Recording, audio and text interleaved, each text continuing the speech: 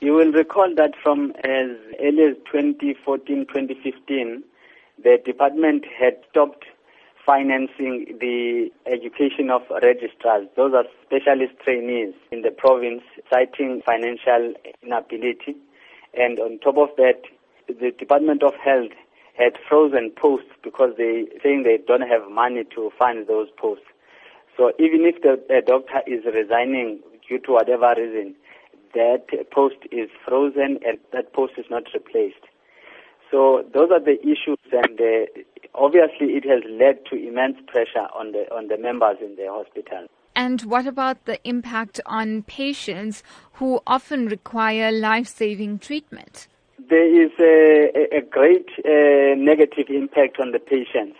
In urology, for example, we only have one specialist in the whole region, just one specialist. And, you've got patients that would wait. Usually they used to have urinary catheters for 3 to 6 months, but in the meantime they're waiting for 3 years. And, those patients, some of them are cancer patients, cancer of the prostate. They don't get monitored as it's supposed to be, because our machines also are broken.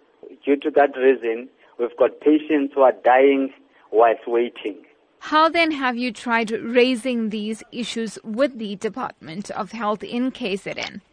Initially, when this started, ma'am, we had arranged at least quarterly meetings with our MEC.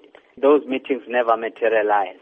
And on top of that, we had written them a letter to have a meeting with them regarding these issues.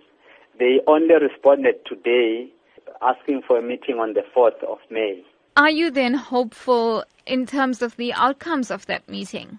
We don't know, ma'am, because it's the same people that we have met, even before.